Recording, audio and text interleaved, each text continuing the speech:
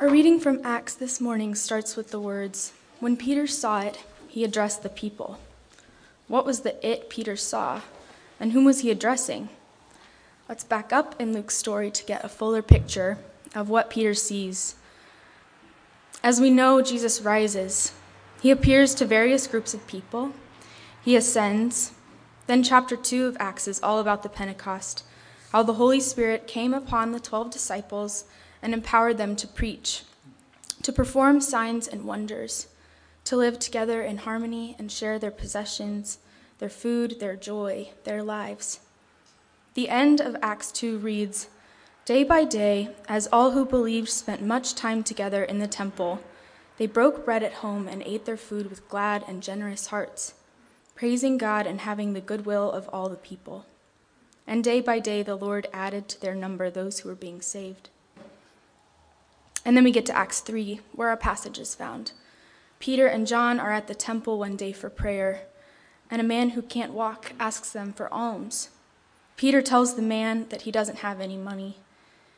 Peter says, "What I have I give to you. In the name of Jesus Christ of Nazareth, stand up and walk." And the man stands up and enters the temple with them, walking and leaping and praising God. The people at the temple are astonished. It's when Peter sees how astonished everyone is at this miracle that he addresses them. Pretty quickly, I feel pulled back into Good Friday. You handed Jesus over and rejected him in the presence of Pilate, though he had decided to release him. You rejected the holy and righteous one and asked to have a murderer given to you. Only a little over a week ago, we asked for Barabbas' freedom together, cried out for Christ's crucifixion. I feel it heavy like a weight. Good Friday is not a day of good memories for anyone in this story. Not for Peter, who remembers his own triple denial of the Messiah put to death, and not for the crowd who cried out for someone else, anyone else, a known killer rather than Jesus. Why would Peter start an exhortation this way? After Easter, why bring up Good Friday ever again?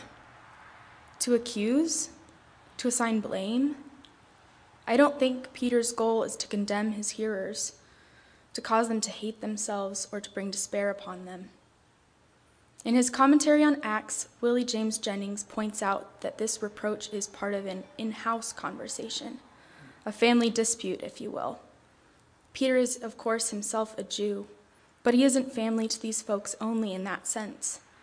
Paul will later refer to Peter as an apostle to the Jews. These people are in every sense Peter's own, his home and his mission field. Peter and the Jews he addresses here are bound up together. They share ancestors, they share thousands of years of breaking and keeping and breaking a covenant together, and they share a recent betrayal of the God who instigated that covenant.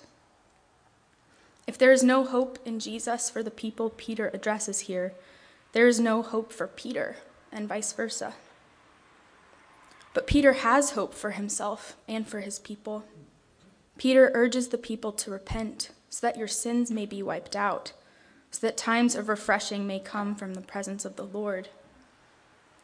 At the end of our selection from Acts, Peter insists that God sent Jesus to bless you by turning each of you from your wicked ways. Peter's acknowledgement of the people's failure is for their being blessed, being refreshed, being made new. You may have killed the author of life, Peter says, but God raised him from the dead. Jennings' insights are again helpful here. He writes, quote, "The point here is not the actions of the many, but the actions of the one. Now the actions of the one confront the wayward propensities of the many. We need not be mystified by the crowd or frustrated by their failures to act for the common good. Jesus has acted for them and offers his body as a way out and a way to be together." Peter tells the people, Jesus' body is our way out of the death we choose for ourselves. What we kill, God brings to life. What we give up on, God does not. Some of you may know Emily McGowan, a theology professor at Wheaton and priest at Church of the Savior. On Easter Monday, she wrote about the implications of Jesus' resurrection, saying, "The scope of what's possible has expanded."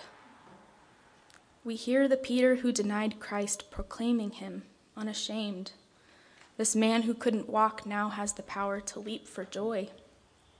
And Peter and John, once unable to offer healing to others, have the power to do so. The scope of what's possible has expanded. All this by the power of the Holy Spirit.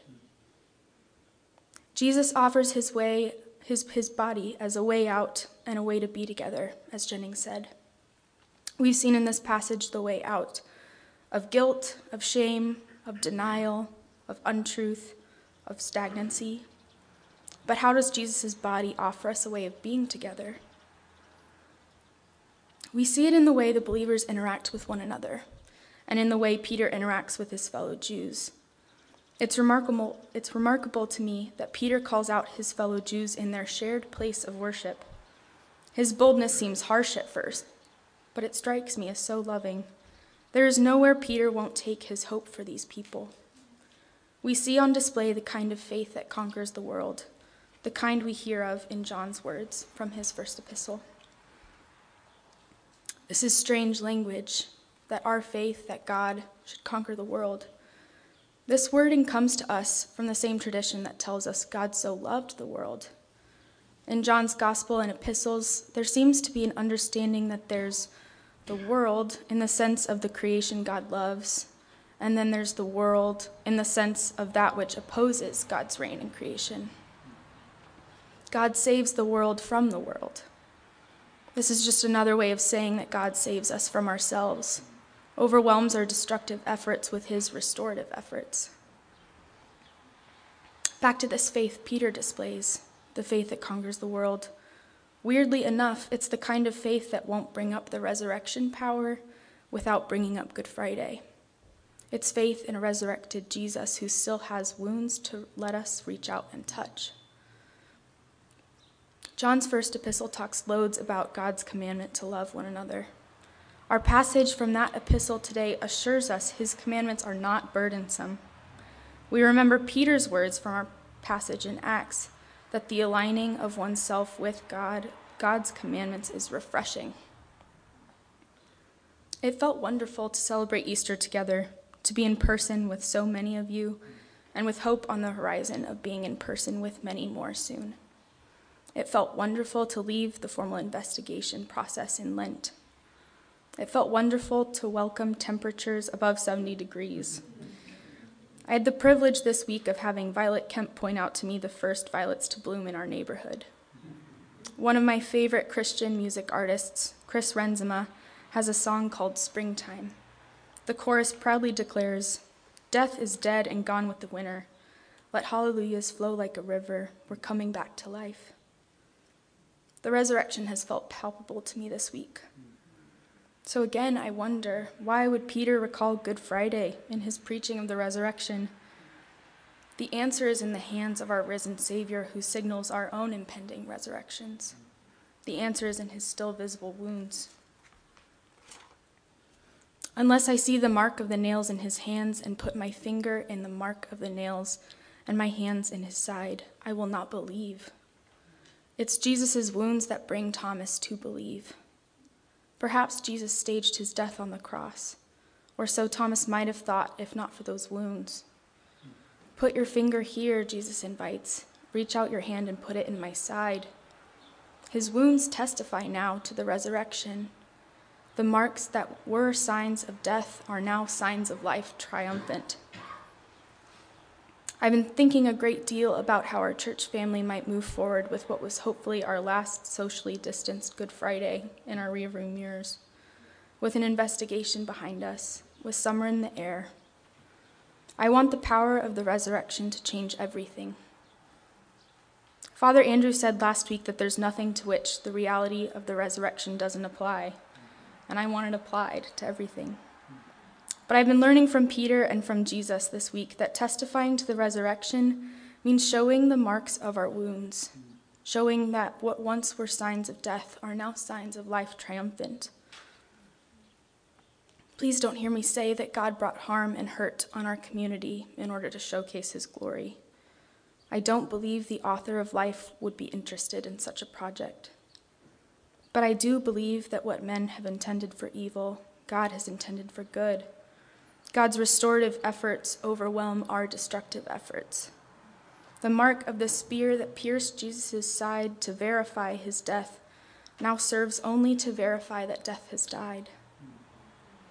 Peter, who denied Christ, and the crowd who condemned him to death now serve to testify that the author of life lives. The same may be true of the wounds we've inflicted and suffered, the truths we've denied. The signs of sickness and death at work in us can be, and in some instances already are, signs that God restores life. Some of us today have been suffering a sort of chronic pain for months and months. Some of us are reeling from the end of the investigation and are just now starting to feel the pain, the way that sometimes a cut doesn't hurt until you see it's bleeding. Wherever we're at, whatever wounds we're suffering, I believe that in and through Jesus' resurrection, the scope of what's possible has expanded. Again, there's nothing to which the reality of the resurrection doesn't apply.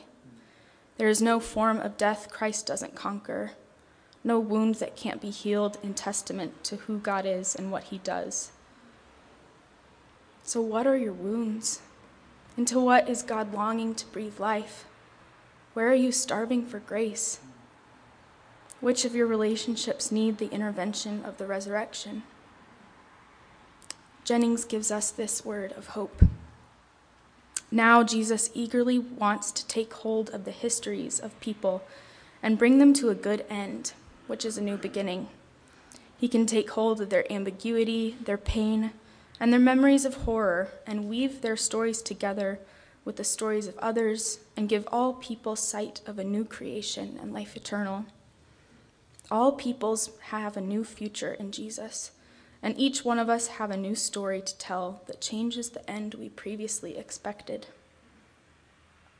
I don't mean to tell you that God's work in our community, let alone in your own life, must look any certain way, but I do want to encourage us to seek God's desires for how we move forward together. There may be limits for what's getting healed this side of the second coming, but those limits aren't ours to set. I have to second St. Paul in his letters to the Ephesians. By the power of the Holy Spirit at work within us, God is able to accomplish abundantly far more than all we can ask or imagine. So friends, may we find refreshment in the body Jesus offers us today, and may we believe and have life in his name. Amen.